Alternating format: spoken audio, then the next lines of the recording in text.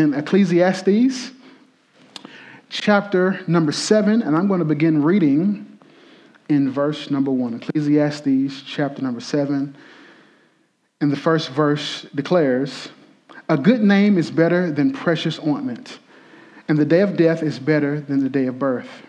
It is better to go to the house of mourning than to go to the house of feasting, for this is the end of all mankind, and the living will lay it to heart.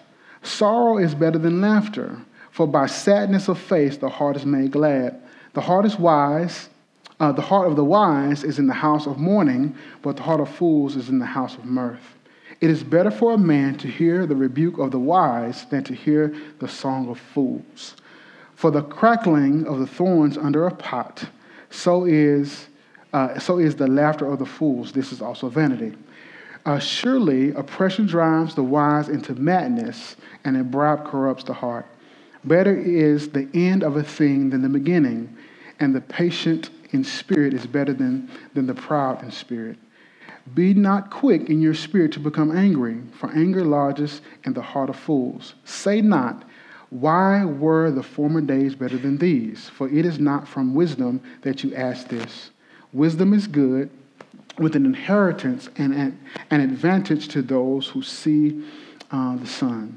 For the protection of wisdom is like the protection of money, and the advantage of knowledge is that wisdom preserves the life of him who has it." Just for a few moments this morning, I want to preach from our thought, our subject, truth for living. Truth for living. Let me pray for us. Father, I thank you for all of the wonderful blessings that we have at our church. I thank you for all of the wonderful opportunities that you give us to grow closer to you. God, I pray that whether we are a seasoned member of Calvary or a first-time visitor, God, I pray that you would speak to us this morning. God, I can't speak from anybody else, but I need to hear from you. God, I pray that you would take my time of preparation, my time of study, and I pray, God, that you would use it however you see fit. God, challenge us. God, transform us. God, don't let us go through the motions. Don't let us just get through another talk. But God, allow us to have a divine conversation between our hearts and your word. A conversation that is led and guided by your spirit. God, that's why we're here today. And this is our prayer in Jesus' name. Amen. There is a man on the screen this morning, and this is my maternal grandfather. His name is Joseph Woodson Stanley. Most people affectionately refer to him as Little Brother.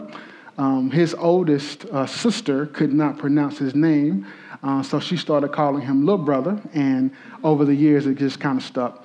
While most people call him Little Brother, I called him simply Papa. And Papa actually, on March the 2nd, Papa turned 90 years young.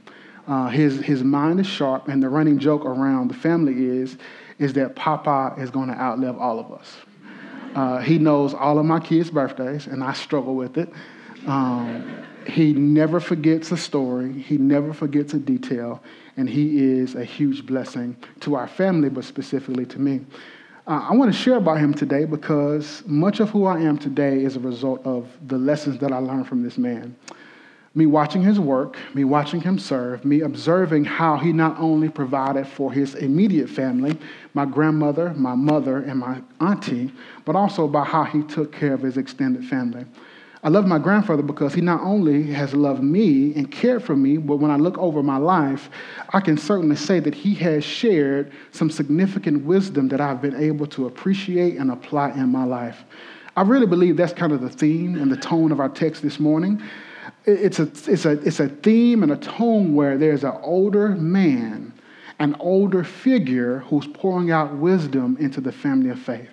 In our passage, there is a noted transition. Thus far, Solomon has told us that you can't work enough, you can't drink enough, you cannot party enough, you cannot have sex enough to be satisfied outside of God's will. But now in the text, we are seeing something a little bit different. There's not a changing of an author or changing of the truth, but there's a changing of the tone in the text. It's as if there's an older, wise sage who is specifically desiring to give us a message that we can apply to our lives. Desiring to give us a message that we can personally apply that will help us be the men and the women, the followers of Christ that God has called us to be. It's amazing to me that there's a privilege that comes anytime I speak to my grandfather. He's going to tell me he loves me. He's going to tell me he cares for me. He's going to tell me he's proud of me, but he's also going to challenge me to spend more time with him. He's going to challenge me to slow down. He's going to challenge me to come visit him up in Muscle Shoals, Alabama. He's going to say things like, son, you're working too much. You need to come see Papa. He's going to tell me, son, you need to cut off that computer. You need to come see Papa. He's going to tell me specifically, you need to do whatever it takes to come and spend some time with me. He's even going to remind me that he's too old to drive to Athens, Georgia. He's going to say, you need to come see your granddaddy. When I think about it, Ecclesiastes 7 specifically, but anytime, not just Ecclesiastes 7, but anytime we approach the Bible or a time of prayer or a time in God's house, anytime we are doing something spiritual, here's what I want you guys to think about. It's an opportunity for God to spend some time with us. Honestly, anytime you pray, you have personal worship, you have corporate worship, anytime you do missions, anytime we do something where God is involved, it is an opportunity for us to be with God. I don't have time to go there this morning, but if you go to the New Testament, there is a Greek term that Jesus would often use. It's metautou. This word in Greek, or this phrase in Greek, means to be with him. Really, the great privilege of the Christian life is not just to not go to hell. The great privilege of the Christian life is that we can live life with God. The great privilege of the Christian life is that you and I are able to spend time with God, to walk with God, to talk with God, to hear from God, to fellowship with God. And in the text, Solomon is serving as God's spokesman. Solomon is serving as God's spokesman this morning. And he's saying, as an older, wiser man, that God has something significant to say to you, but God also has something significant to say through you. No, I will never be on the level of Solomon or any other biblical author, but I do believe that God so desires to use my life. God so desires to use me in such a way where I also can be his spokesman. We got to remember this specifically, the spokesman that we're hearing from today has a lot to say about life, and he has a lot to say about living. The spokesman that we are hearing from today is one who can honestly say that he accomplished everything that his heart desired. There was nothing left for him to pursue. If success was marked by money or women, if success was marked by wisdom, this man was the most successful man ever to live. This man was the most wealthy man to ever live, and this man, at the end of his life, is given some wisdom that can be applied to our lives. He's telling us, don't chase everything under the sun. He's telling us, don't waste your life thinking that you're going to be happy by the toy. He's telling us that, yes, God has given us great gifts, but also last week we learned that not only is the gift a significant blessing from God, but also the ability to enjoy the gift is also a significant blessing from God.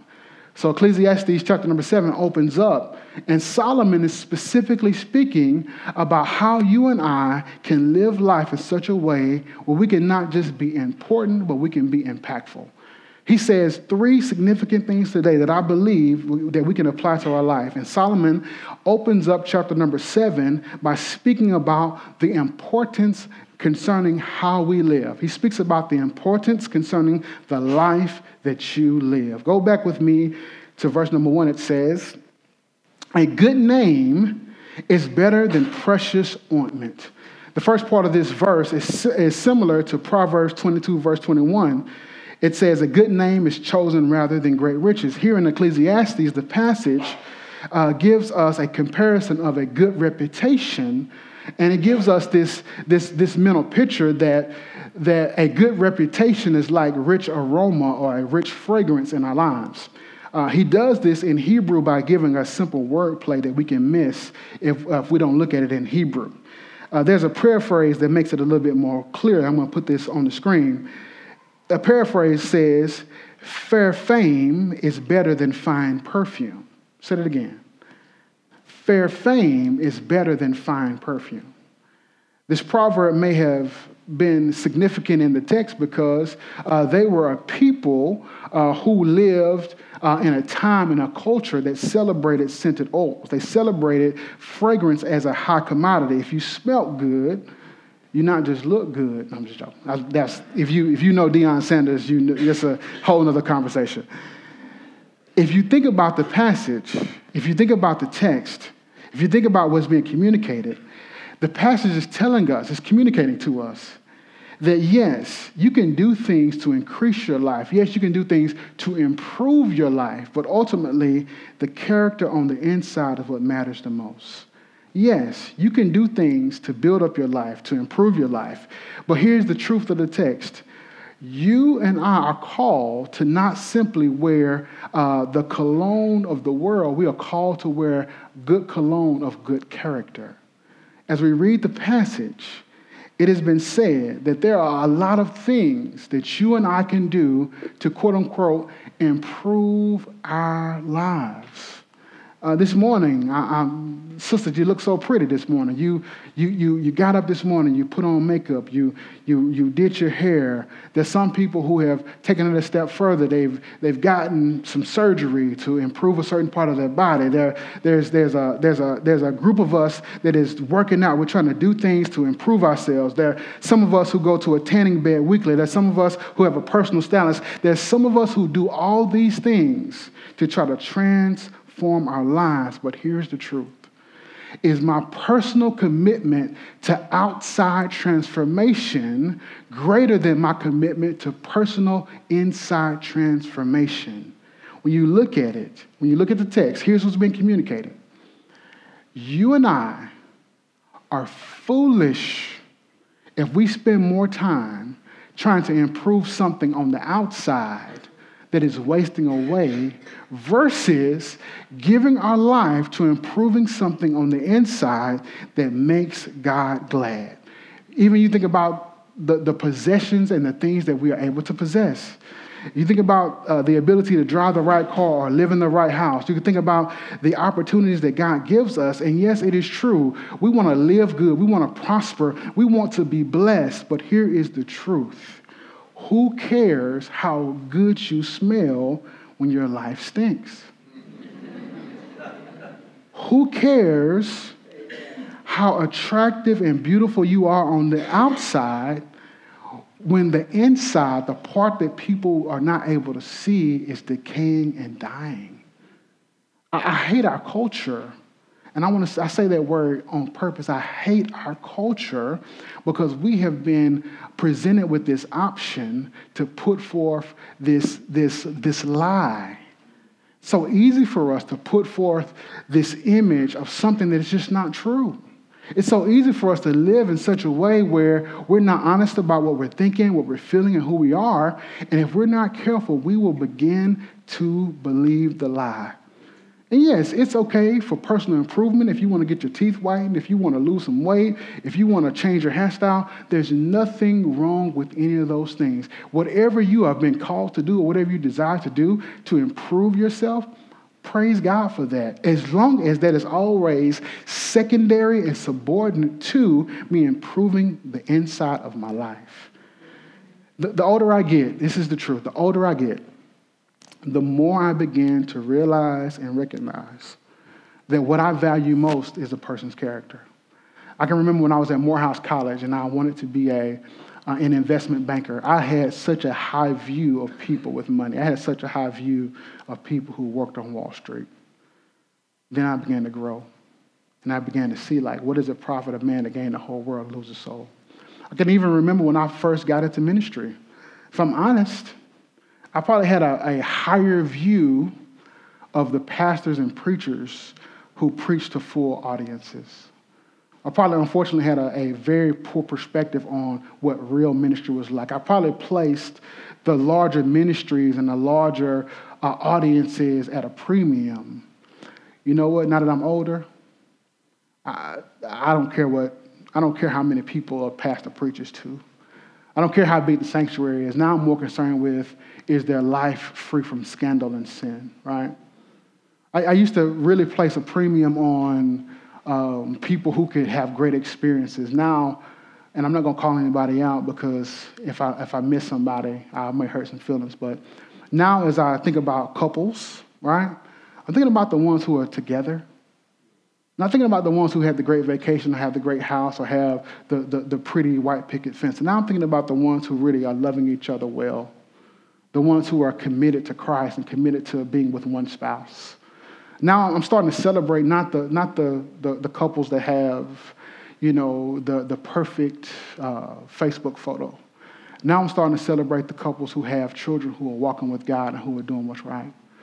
The longer you live, the more you're going to start to value what God values. And the more we see in our text that the scriptures are calling us to be committed to not just having precious ointment on the outside, but we are committed to having not just a cologne that makes us pleasing to the world, but we are called to have a lifestyle. We are called to have character that's pleasing to Christ. So first, Solomon addresses the life you live, but secondly, he speaks about the importance of the legacy that you leave. Verse 1 says again, a good name is better than precious ointment, and the day of death is better than the day of birth. In the passage, the author moves from saying something that we can understand and appreciate to saying something that we do not want to hear. Especially Sean don't want to hear this morning because this is his birthday. Happy birthday, bro. But the scriptures, not Thomas is saying, but the scripture is saying that Sean's death day is going to be better than his birthday. That's hard for us to accept. It's hard for us to appreciate. But every person here, believer or unbeliever, we got to understand that there is a day appointed that every man and woman will die. Every one of us. Every one of us. Though we have a glorious birthday, although all of us want to celebrate our born day, however you want to put it, the reality of it is there will be a day when we die. And that's a good day when you're a Christian because the scriptures tell us that to be absent from this body means that we are present with the Lord. In the first part of verse 1, we essentially see a reminder that what's on the inside is more important than what's on the outside. Your character is more important than your cologne. But immediately in the second stanza, he follows up with the truth that he says, your birthday is not better than your death day. He says your death day is more important than your birthday. And in the passage, it's communicating we need to quit worrying about the external things in our life, and we need to start looking at the internal parts of our life that matter the most.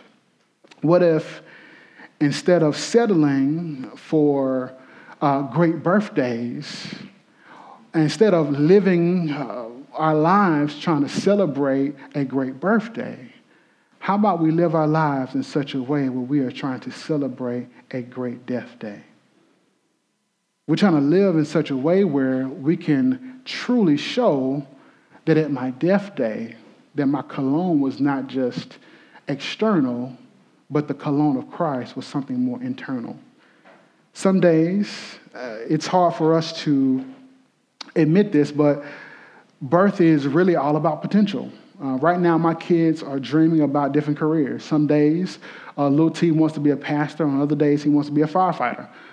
Oddly enough, pastors and firefighters kind of have a similar job. We put out fires a lot.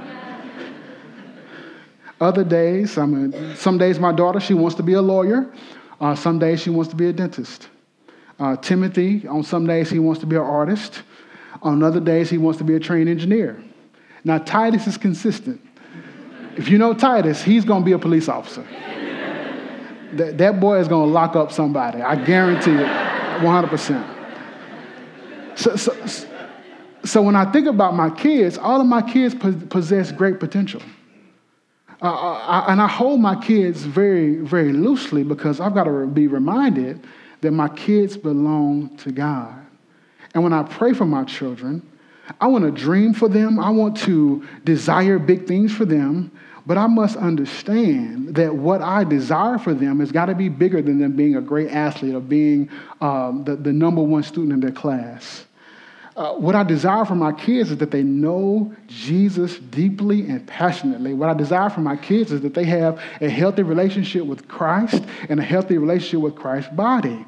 So when we think about dreaming and we think about kids, we think about birth, that's all great potential. But what I'm more concerned about is when they die, have they reached their full potential? What I'm concerned about for myself is when Thomas Settles ceases to exist the way you know him to exist. Because here's the truth. We are all going to live for eternity. Some of us with God, some of us separated with God. But when this person ceases to exist on this earth, I need to be committed to making sure that my death is something to be celebrated because I am dying in Christ. When you think about death, it really does cause us to celebrate because it gives us an opportunity to see what we have fulfilled.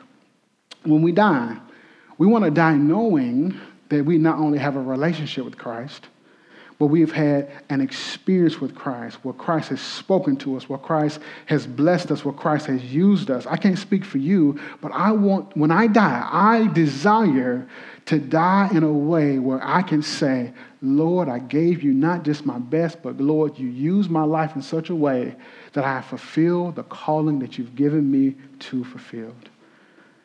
Yes, it's hard for us to accept this, but this is a reality that every one of us will experience one day. I know we don't want to hear this because on this side of eternity, we want to think that we are able to determine when we're ready to go. On this side of eternity, we want to be able to say, I will make the decision when I'm done. I will make the decision when my transition is up. I will make the decision when it's time for me to go. I'm going to say something that's it's a little morbid, but I think I need to say it this morning. On next week, I turn 38 years old. If I were to leave today, and if I were to get into a car accident, if I were to die, I really believe that the initial response would not be his death day is better than his birthday. Just being honest, okay? The initial response would be he died too soon. The initial response would be, why would God take the young? The initial response would be that something's wrong with what has happened. And yes, I want to live for a long time. Yes, I want to raise my kids. Yes, I dream about walking my daughter down the aisle. Yes, I dream about seeing my kids graduate. Yes, I dream about being a grandfather one day. I dream about all of those things. I dream about growing old with the Vita. Yes, I want to experience all those things. But here's what I also got to remember. I want to say this very clearly. I got to remember that every gift, every experience, every opportunity, everything that's in my life is a gift from God, and none of these things belong to me. If you live life thinking that the kids belong to you, or the church belongs to you, or all of life belongs to you, then you've missed the reality that you are simply a good steward, or you are simply called to be a steward.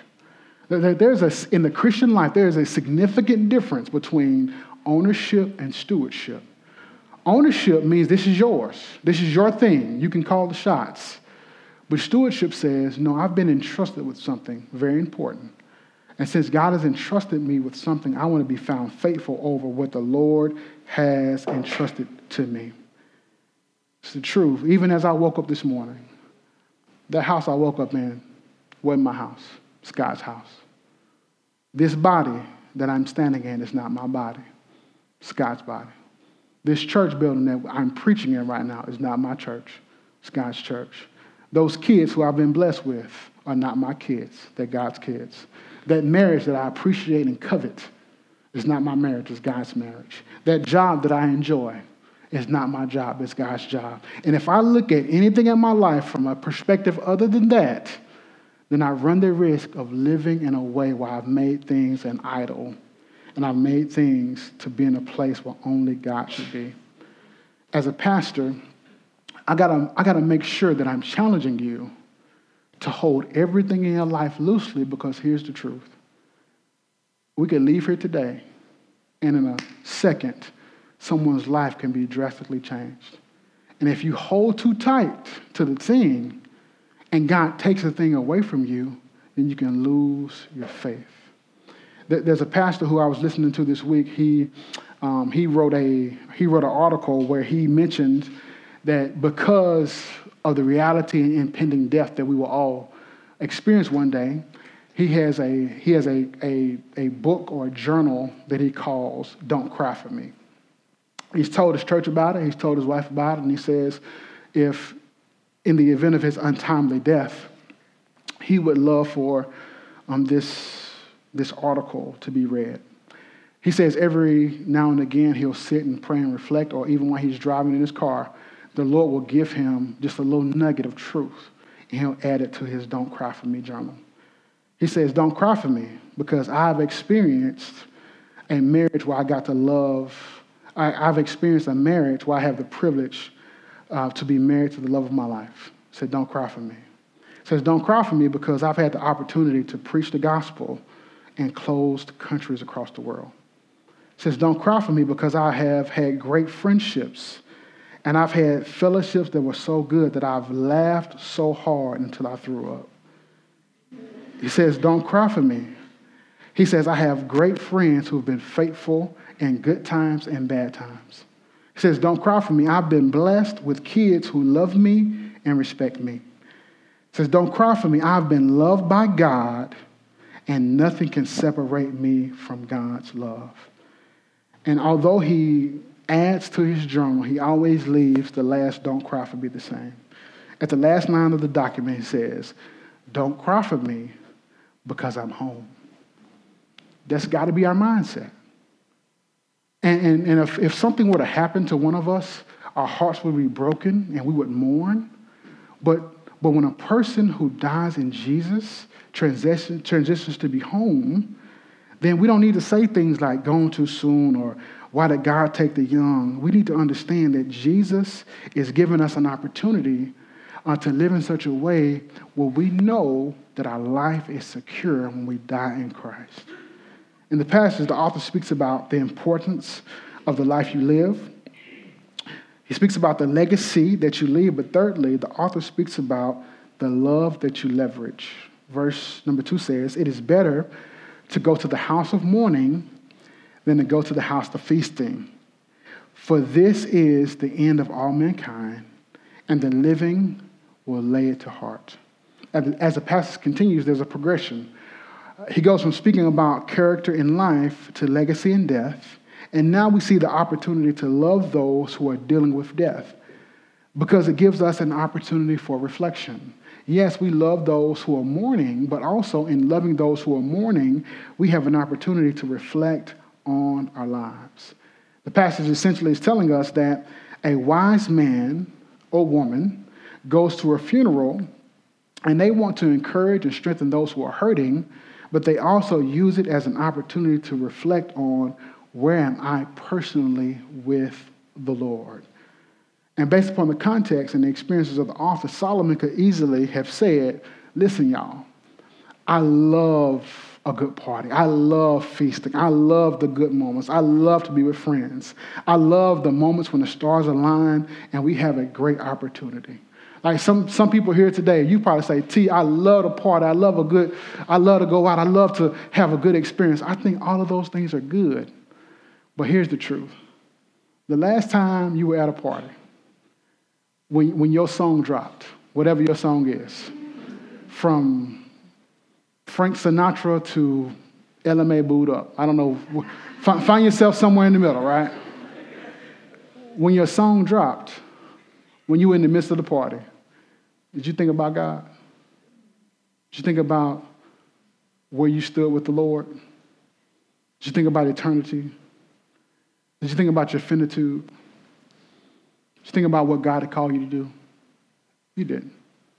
You were thinking about the beat drop. You were thinking about showing out. You were thinking about doing something special because you were enjoying the moment. There's something about a funeral, though, that does the opposite. Something about seeing that casket. Something about seeing a husband or a wife, a son or a daughter, a co-worker, crying and mourning and hurting, that causes you to think and reflect and accept the journey that the person took is the journey I'm going to have to take for myself. And that's not to be a Debbie Downer this morning. That's not to fuss at you or to cause you to think that we should be afraid or fearful. But I love the text because it gives us an opportunity to reflect on, am I in right standing with God? Not just in terms of my salvation, but here's the other side of that, in terms of my growth and sanctification. That some of us here, we're good with God in the sense of we've placed our faith in Jesus. We have a relationship with God. God's Spirit is inside of us. But the next question is, how am I growing? Like, am I progressing in my faith? Am I being the husband, the father? Am I being the wife, the mother? Am I being the coworker, the friend, the aunt, the uncle, the whoever? Am I being the person that God's called me to be? And when we think about a funeral, and honestly, I'll tell you this, it's hard. Death is something that we don't want to deal with. It's something that we don't want to consider. But it's something that we have to consider because it is a part of life.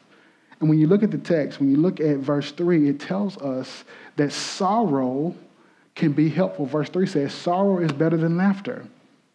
For by sadness of face, the heart is made glad. The heart of the wise is in the house of mourning, but the heart of fools is in the house of mirth. He wants to stay on the idea of sorrow and grief and frustration because these are opportunities for us to see clearly. Here's a very quick and practical example for us. Whatever your sin struggle is, whatever it is, whether it be pride or envy or grief or sadness or people-pleasing, it's an opportunity when we experience sorrow and pain to identify what sin has our number. One preacher says it this way: God has a way of using sorrow and pain to churn up our lives so that the things that need to be expelled from our lives can be clearly seen. Many of you guys didn't have the privilege of being here in this building before we did the renovations. If you look right out, no, don't do it right now, but if you look right outside the doors, there was about 5,000 square feet of an old house that we had to get rid of. And it smelled bad, it had mold, it had asbestos. I mean, it was just terrible. The sad thing is they were having church here and they just kind of were ignoring the issues and not doing anything with it.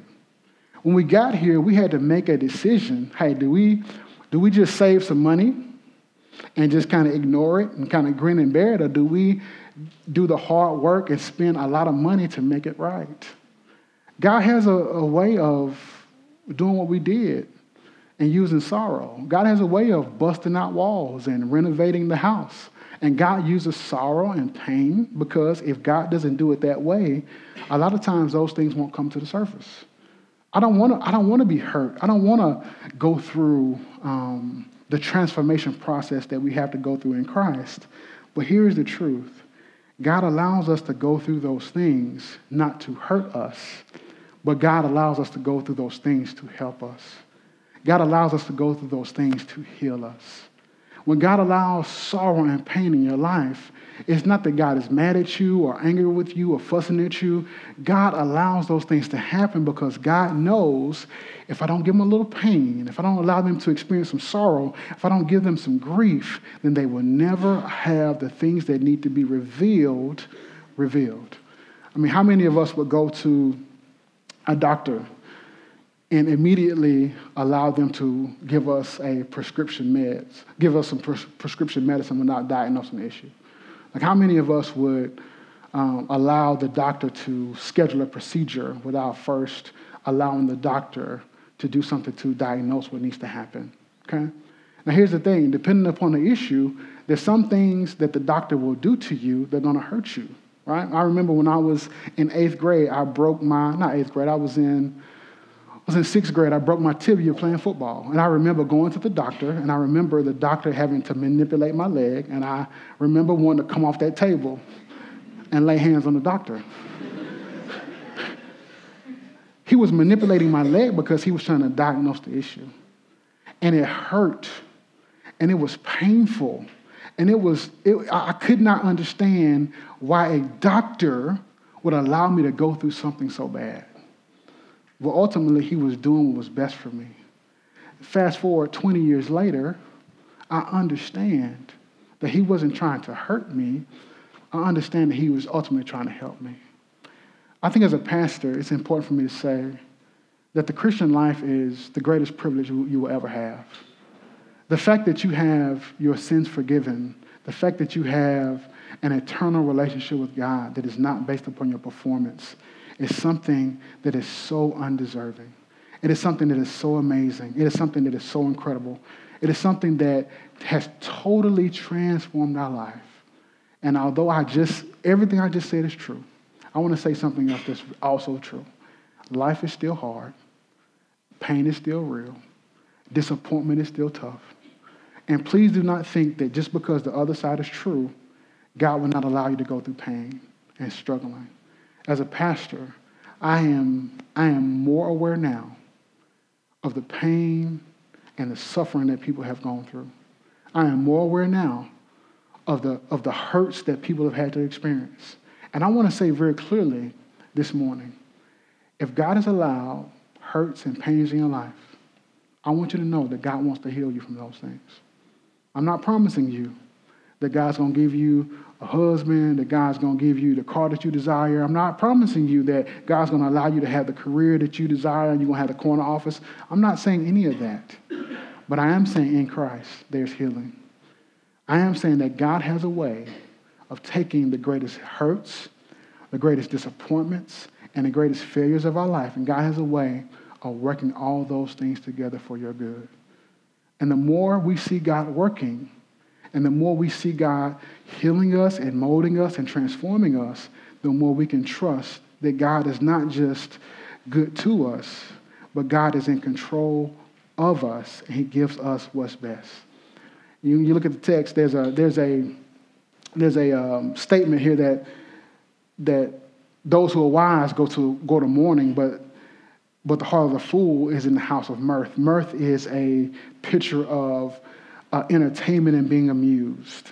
I think that we live in a culture and a time where we are so easily amused and entertained, and it's easy for us to, rather than going to the house of mourning and reflecting on where we are with God, it's easy for us to go to the house of entertainment and ignore what's really happening in our lives.